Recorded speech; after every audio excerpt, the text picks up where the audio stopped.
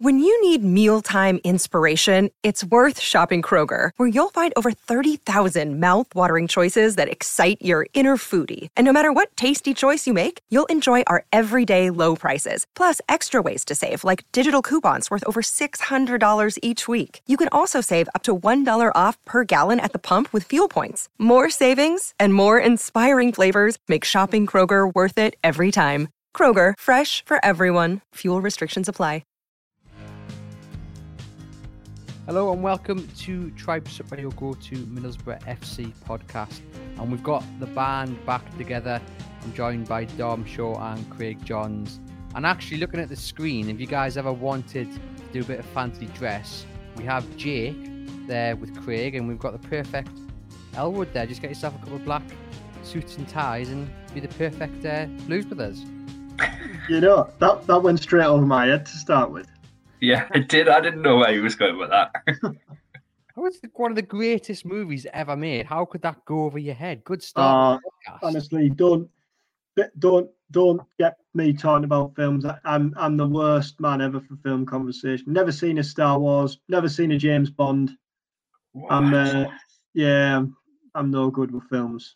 I'll talk my bastard all day long, but that's about as far as I get.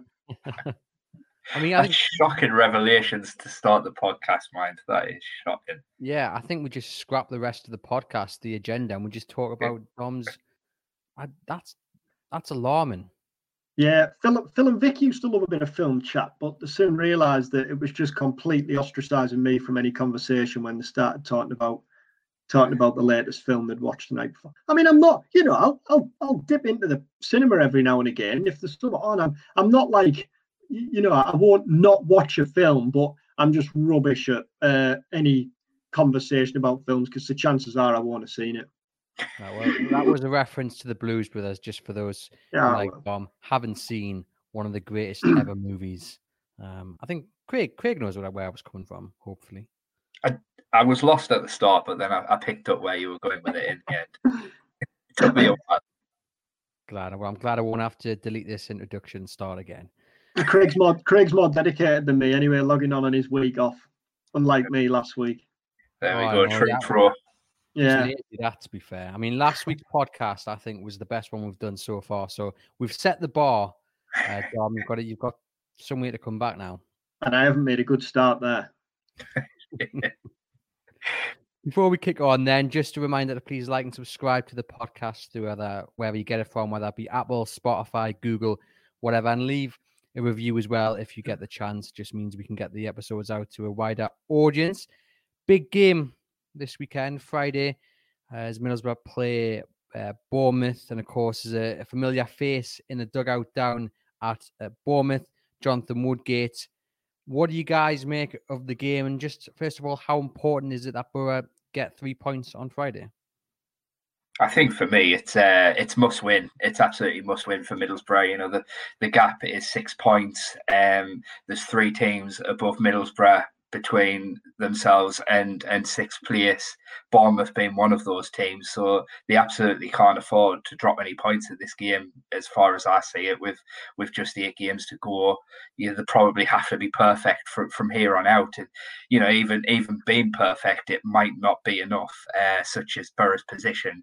But I think if they are perfect, they give themselves a decent opportunity, particularly because the next 3 games are against Bournemouth, Watford and Barnsley. Watford are probably, it's too much of an ask to catch Watford, but certainly Bournemouth and Barnsley are teams that Middlesbrough can catch and need to catch if they're going to get into the top 6 this season. So the fact that they are 2 of the next 3 opponents means for me that Middlesbrough are still in with an outside chance of making playoffs. But yeah, I do think they have to be pretty much perfect between now and the end of the season. So yeah, for me, Bournemouth must win on Friday. Yeah, I think you're going to throw in the league position there just before we carry on. So what, Borough 9th, 56 points and 6 points off 6th. So just put some context in, but of course you already know that if you're a Borough fan. Sorry, Dom, kick on. Yeah, I think you've got to be looking at minimum 7 points out of 9 from those next 3. I don't think a draw against Watford's a disaster, but you've got to beat Bournemouth and Barnsley, because Ultimately, Watford are out of reach. I think probably Brentford, they're fourth, but they've got a game in hand on those above. It's Reading and Barnsley are the teams. I think Reading are the side. Actually, you look at their running; they've got the toughest running. I think they play all of the top four. And they've been faltering. I've looked at them for a little while as the team that probably looked the most vulnerable.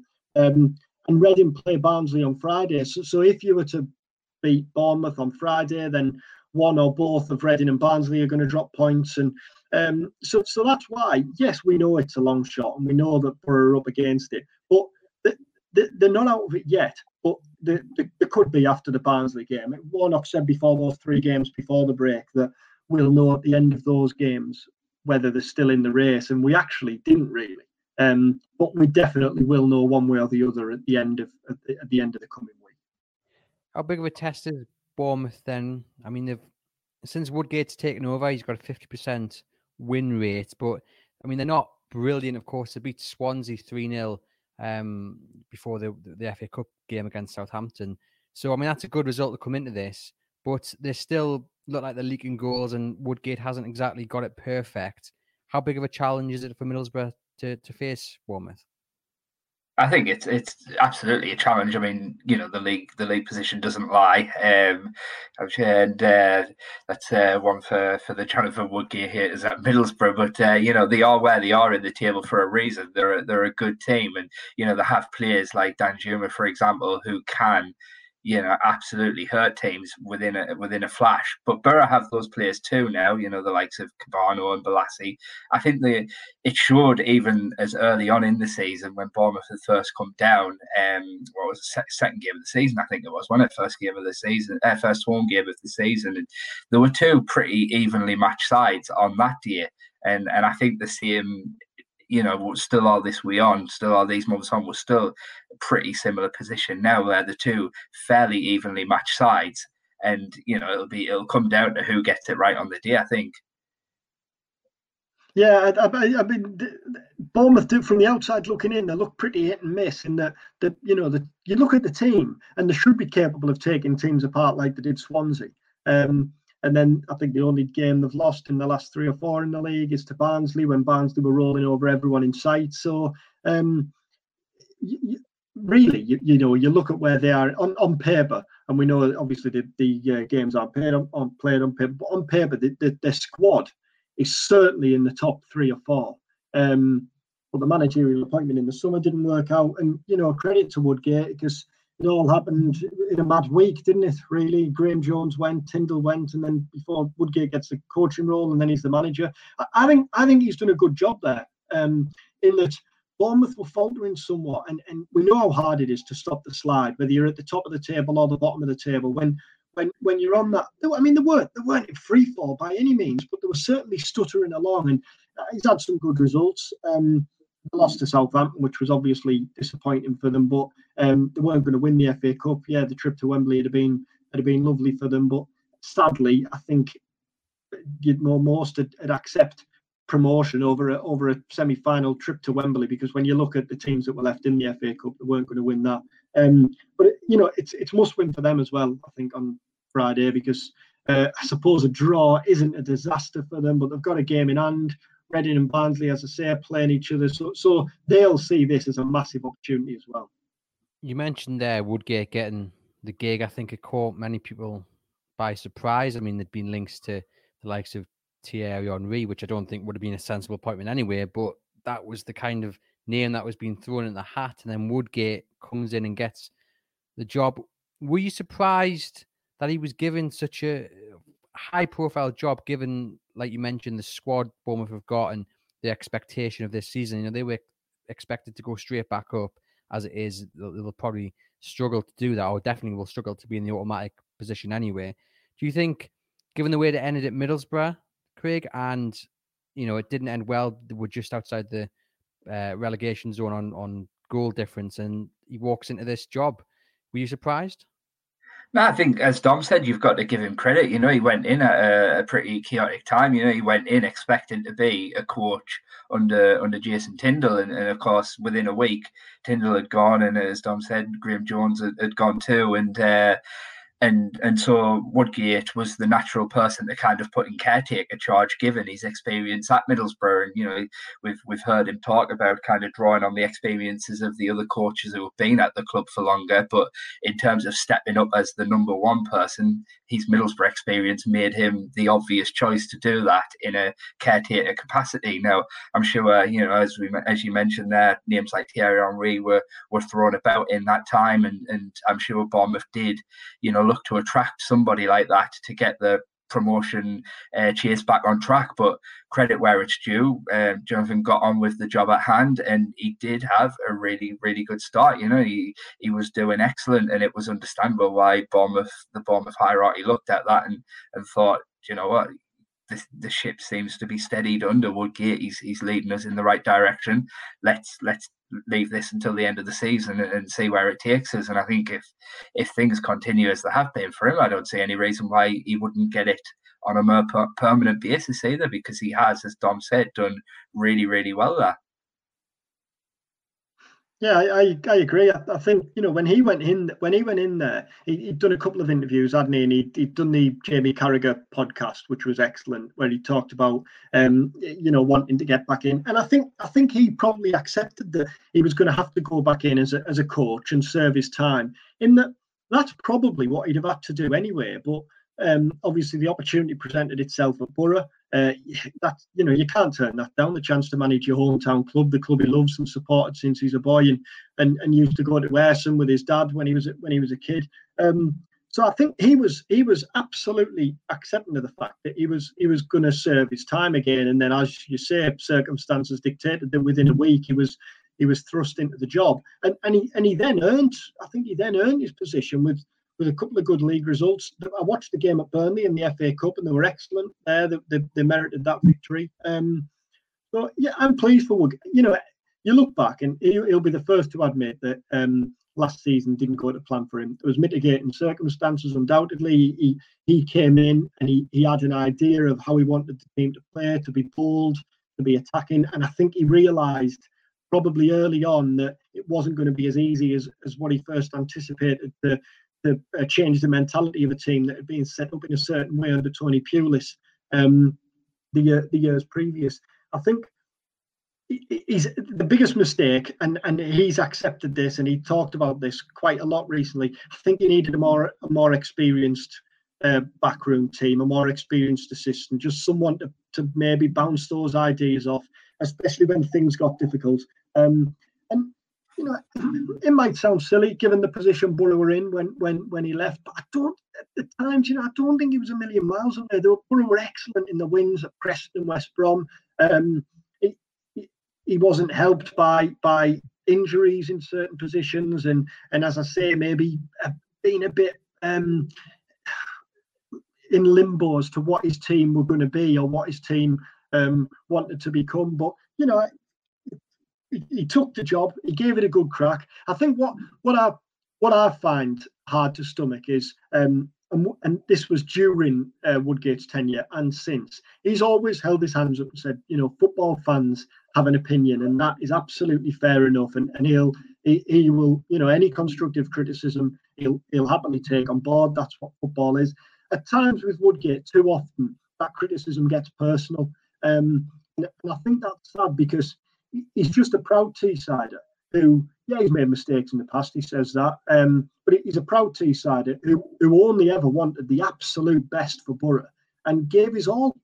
A young manager who gave his all. It didn't work out. Borough move on, he moves on. Ideal scenario this year, they both make the top six. Borough are heading in the right direction under Warnock. There's absolutely no doubt about that. But I hope Woodgate's a success as well, whether that's at Bournemouth or anywhere else. Do you think he'll go into this game with a point to prove? I mean, by what you're saying, of course, I'm looking kind of from the outside in. He got relieved of his duties, but it didn't really end on bad terms. And like you say, it was just unfortunate. So do you think though, there'll be no hard feelings, and this is just another game that Bournemouth need to win rather than a kind of a grudge match against the side who sacked me last year? Yeah, I mean, I think he'll say that's the case. It's just another game. I I suppose it is a game that I think the importance of the game, first things first, makes it a must win for them. I think it goes without saying that he'd love to not get one over on Borough, because he's still a diehard Borough fan who, I would imagine, as soon as he comes off the pitch as a Bournemouth boss, he'll look out as a fan for how Borough have got on. He's talked since about how there's absolutely no hard feelings. He's grateful for the opportunity he was given. I think, if circumstances were slightly different, he might still be in charge now. But I don't think that, I haven't spoken to him at length since he left. But having listened to interviews and read interviews with him, and in the brief exchange I've had with him, there certainly doesn't seem to be any bitterness there. He completely, Woodgate more than anyone knows the ups and downs of football, and he kind of accepts that that's the way it works, particularly in management. It might feel unfair at times. He was given the opportunity. He gave it his all and more. It didn't work out. He'll wish Borough well, and he'll now be desperate to be a success, because I think that's the thing that struck me with Woodgate. And maybe taking charge of his hometown club, he wanted it a little bit too much, and he was unable to separate the kind of personal element and the professional element, because you always hear Tony Mowbray talking about how he just loves football, and even when Blackburn aren't playing and when he's not kind of at work, he'll watch football. And I think Woodgate's the same, just loves the game, always has loved the game. On a Sunday morning, he'd manage his lads under 9s or under 10s team, whatever it was. Before he got the Borough job, he had that role at Liverpool where he was going around and scouting and watching games. He just loves the game of football. So, I think that he was always going to do his absolute utmost to get another opportunity, whether that was in coaching or management. It was a difficult time as well for him to take over, wasn't it? I mean, of course, he was coming into his first management role, but it was also a time where Borough were needing to kind of cut finances as they are, because as we've seen in the harrowing financial accounts that were released recently, and then they kind of took on this new transfer policy of trying to bring in these kind of young players who they would hope would have future sell-on value down the line. And, of course, what we saw at that point was then some of these players coming in and kind of finding that jump difficult at the Borough. And because, as Don mentioned, there was no kind of experienced coach behind Woodgate, that perhaps left. And we've also heard Warnock speak plenty about the lack of leadership within the squad in itself as well. So that perhaps for some of these players coming into the Borough squad from lower leagues and things like that, who perhaps just needed that wise old head, that Warnock is, to put the shoulder around them and, give them that confidence and give them that belief. The makeup of everything around Middlesbrough probably wasn't there. It maybe wasn't the right time for Woodgate, but I'm sure, he learned a lot from the Borough experience. And as we said, he's got this, this opportunity is being thrust at him now at Bournemouth, and using those Borough experiences and perhaps mistakes that he can maybe reflect that he made at the time. I'm sure he'll go on and improve as a manager and, potentially have a very good career. Because I think that's one thing we can often do too often in most sports, to be fair, not just football, but one failure and suddenly you can be written off so easily, and sometimes you learn more from your failures than you do successes. So I've got no doubt that Woodgate can still go on and have a really impressive coaching career personally. In terms of looking ahead to the game, then obviously we're recording this before Warnock's press conference, but what are you expecting, Craig, in terms of team news and how Middlesbrough approach this game? Well, it'll be interesting. I think the big thing is obviously Marcus Tavernier and how he'll be, because he limped off against Millwall, and I think he could be important to help Borough play. It would be a massive boost if he is okay, and this international break came at the right time for him to rest up. Of course, we also have the two Northern Ireland lads who are away. They play as we record on Wednesday afternoon. They play tonight for Northern Ireland, and then Middlesbrough's game is, of course, Friday, Good Friday. So that gives them, they're in Belfast tonight. They'll likely, I don't know how that'll work logistically, but I would imagine it's probably easier for them to just meet the team in Bournemouth, tomorrow evening. Would be my guess. But you've got to question, particularly Paddy McNair, who is so crucial to Middlesbrough's team. What kind of fitness is he going to be in? I don't think he played, did he, the other night? I think he missed the USA friendly, which is quite a boost. But he, being with the international team and not quite having the rest that everybody else is having, and then the added travel in as well, that's an issue for Borough in terms of team news as well, because Paddy McNair, whether defence or midfield, has been so crucial to the team this season. But for me, I think particularly because I look at one particular game of Woodgate's reign at Bournemouth so far, and that was the Cardiff game. They actually lost that game to Mick McCarthy's Cardiff, but they had pretty much all of the possession in that game. They just didn't do anything with the possession, and Cardiff hit them with what they had. And Middlesbrough on the day, we know that is what they're good at. They can soak up pressure, stay solid at the back, and then they transition very quickly and hurt teams. Marcus Tavernier can be a big part of doing that. He's so good at that when he plays in that central hole. So I think for me, him being fit could be crucial for Middlesbrough on Friday. And Dom, how do you think they're going to approach it? I think as Craig said there, the McNair and Saville thing's a big thing. We often hear managers bemoaning international schedules, but I completely get the frustrations this time around, because to have an international less than 48 hours before a championship game just seems absolutely ridiculous, and then to play again on the Monday. So it doesn't give it doesn't give really Borough any chance to even monitor McNair. You've just kind of got to take his word, McNair and Saville, take their word for how they're feeling. But it's not like they're even going to get a day to monitor them on the training ground, because they'll be travelling on Thursday. As Craig says, it probably makes more sense to meet them in Bournemouth. But I completely agree with what Craig says there about the kind of Cardiff blueprint. I think Cardiff scored a couple of set piece goals and bullied Bournemouth really, and Borough probably haven't done that as well as what Neil Warnock would have liked this season. But you're not going to go similar to the Swansea game, in that you're not going to go to Bournemouth and outplay them. Although Borough do have some very talented players, especially in the front third.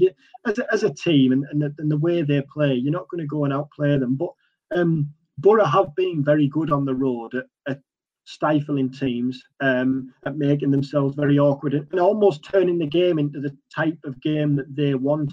And I would fully expect that's how they'll approach it on Friday. And you mentioned there the international, with the international break. I mean, any idea on how the players have been doing during the break and what they've been up to? Have they been given time off, or have they been in training and working on tactics, formation, etc.? I know last week that Middlesbrough were off after the Millwall game. They had Sunday, Monday, Tuesday, Wednesday off, and they were back on the Thursday. So that gave them, like a good period that they haven't been getting to kind of to rest up. And we've heard Warnock say on plenty of occasions that probably more than any other manager, he'll give his players time off. He believes in them having time off, and I think this season in particular, as we come towards the end as well, there's been so much football played in such a compacted schedule because the season started late. I think that probably comes at a good time to just kind of rest up some muscles, and hopefully then they've still got or had plenty of time to kind of prepare for this Bournemouth game. So I'm sure that that time off will have served them well. Fingers crossed. I'm just wondering there, with the fact that it is such a quick turnaround, has Warnock mentioned anything? Do you expect them, Dom, to mention something tomorrow about the fact that McNair and Saville have literally 40 hours to get ready for this Bournemouth game?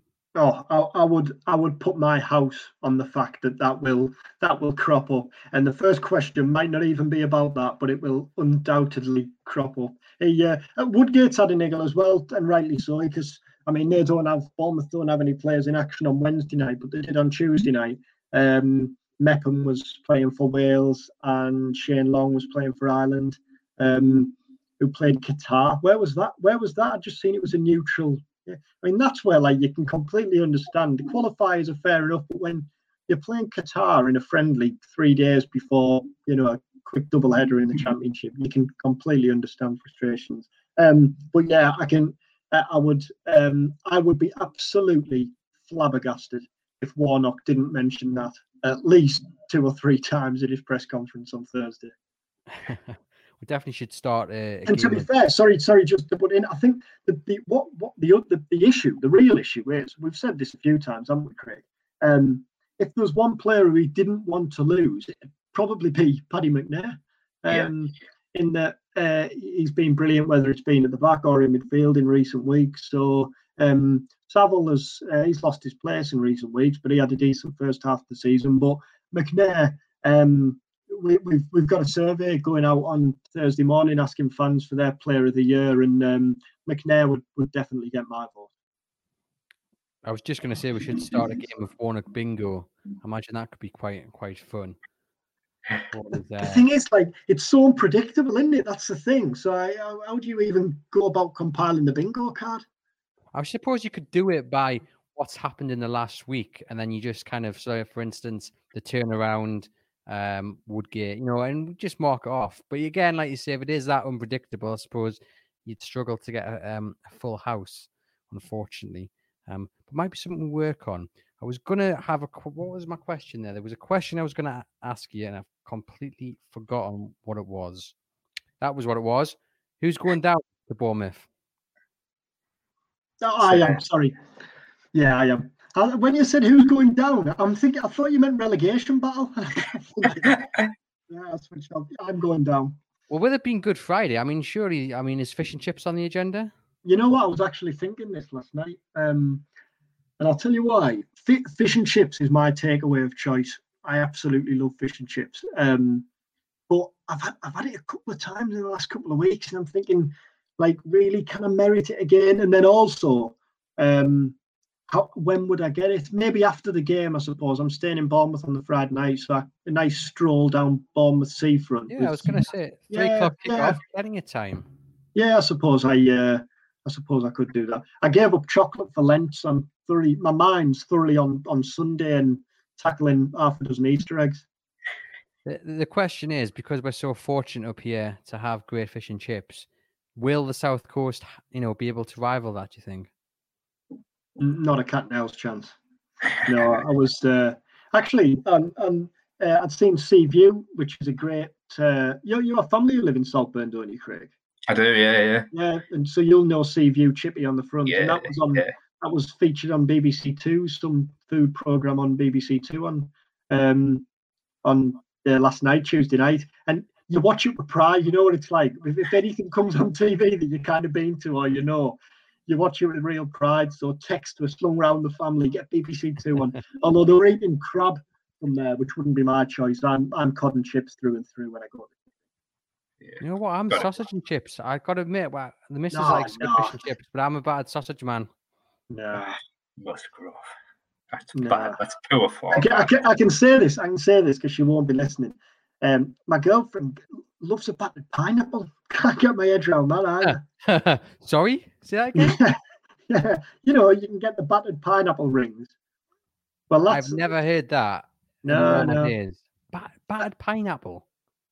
You might have seen the story. If you haven't, Craig, just say you have, because it was on Teesside Live, so you've obviously read it. The battered chip putty at somewhere in Seaton Carew, and it's the full thing's battered, so the bread as well. I mean, that is absolutely filthy, that, isn't it? Maybe when the restrictions lift, you know what we'll do? We'll go down to that chip shop and we'll record a live version of this, and we'll rate it. We'll see. While you're getting stuck into your battered sausage. We wanted to finish with a discussion about Mark Viduka, because this week he labelled the Birmingham goal in 2005 as one of his top 3 goals he scored. What did you guys make of Viduka at Middlesbrough? I know as a Newcastle United fan, I was over the moon when he signed for Newcastle. Unfortunately, by that point, and no disrespect, Mark, he wasn't in the best of condition. He came in a time when Newcastle, were in the end were relegated. But I was always a fan of him, and I think especially when he was in his prime, he was quite a striker to handle.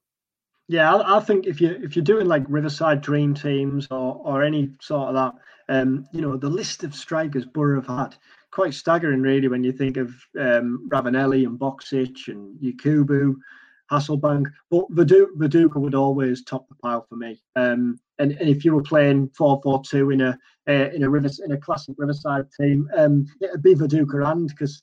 He was one of those strikers where really I think there was a stage in his career where he could have played for any team in the world. Back to goal, he was incredible. And I was at Birmingham that day when he scored the volley. I think he scored 2, but he scored the volley, and it was when you're in an away end and there's a pause between the ball hitting the net and the roar because it's kind of like what's just happened. Well, it was that. But I mean, that made me think kind of about the best players. And with Aguero obviously leaving City, it just kind of made me think about the best players you've seen in the flesh. Because I think Viduka probably in a Borough shirt. I think Henry's probably, I know there's a lot of debate this week about the best striker. I think Henry's probably the best I've seen in the flesh, full stop. You're bound to say Ronaldo, Craig. I don't know, actually. I think I'm always a fan of the workhorse, and I think always watching Wayne Rooney for me was big. Just the way he could do special things on a football pitch, but he also put the work in as well. It wasn't completely unknown to see Wayne Rooney lose the ball in the final third and then chase all the way back to the defensive third to make sure he won it back. And I love that kind of commitment. But then also talking technical ability, then as a Man United fan, I look at Paul Scholes as well. The way he could ping a pass and pick it pinpoint. He was a special player to watch as well, Paul Scholes. Can I just say this whole debate about the best striker in the Premier League just frustrates me. I think big counts on Twitter when they do these polls, they just have to be trolling Newcastle United fans because the debate often misses out Alan Shearer, and you're like, he scored the most goals in the Premier League. No one's come close. Harry Kane might do if he's lucky. But I mean, Alan Shearer, without a shadow of a doubt, is the best Premier League striker there has ever been. Just look at the goals he's scored. I thought you were going to make an argument for Stefan Guivarc'h when you started there. Well, we're talking about the worst player to grace the Premier League. He'd definitely be up there. I suppose from a Middlesbrough point of view, I was always a fan of Juninho. I just thought he was just unbelievable to watch when he was on his day. Oh yeah, Juninho, especially in that first spell. And when you talk to players who played for Borough around any of his spells, really, and ask them who the best player they played with was, they'll always say Juninho. In fact, I don't think I've ever spoken to a player who said anyone other than Juninho. Just in the, what he could do with the ball, so few could do, and especially in that first spell. He was kind of Brazil's number 10, Brazil's player of the year. It's staggering when you compare it now as to who that would be the equivalent of Borough signing.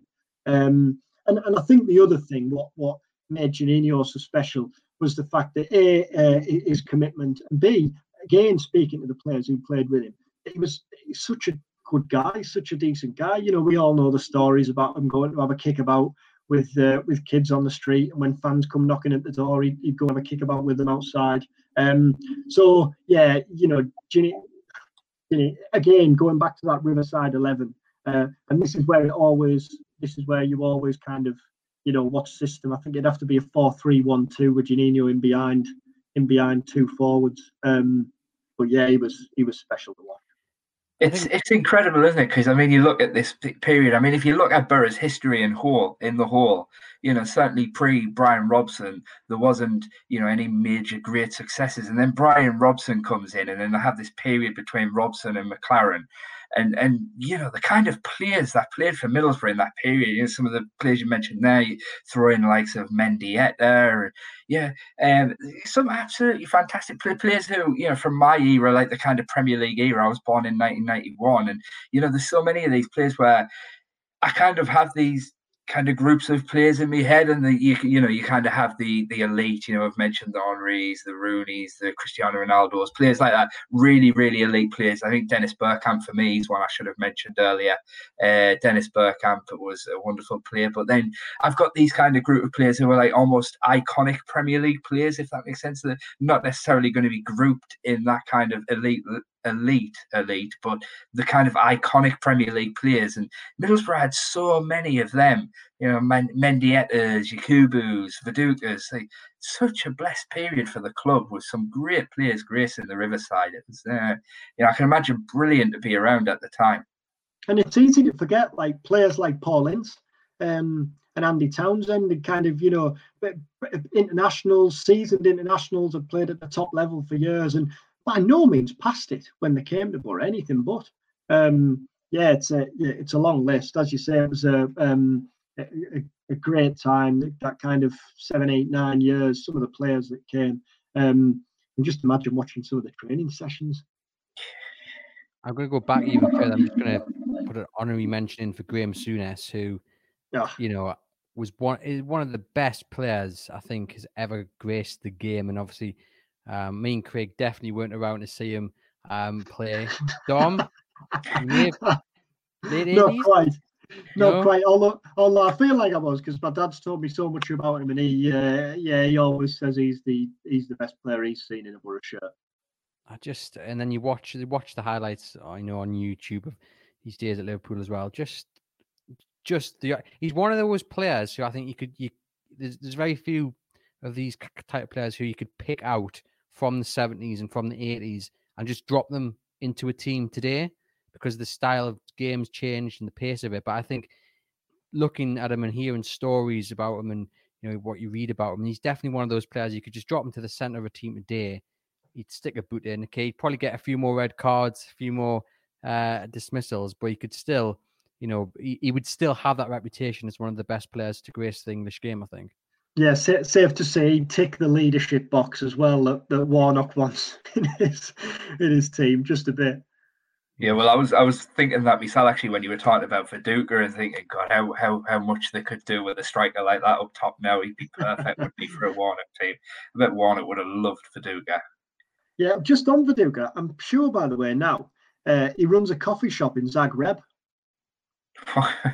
Yeah, he did a story. I'm sure it's in Zagreb. He did a podcast. I think it was with an Australian station earlier. It will have been last year now. And he talked about his life now and what have you. I'm sure which makes for a great Where Are They Now series when they're not involved in football. Yeah, well, going back to what Muzz mentioned earlier, scrap the Seaton Carew battered chip butty. I think we're all off to Zagreb, aren't we, for a live podcast? Yeah, that'll get through on expenses, no bother. Just about to say that, yeah.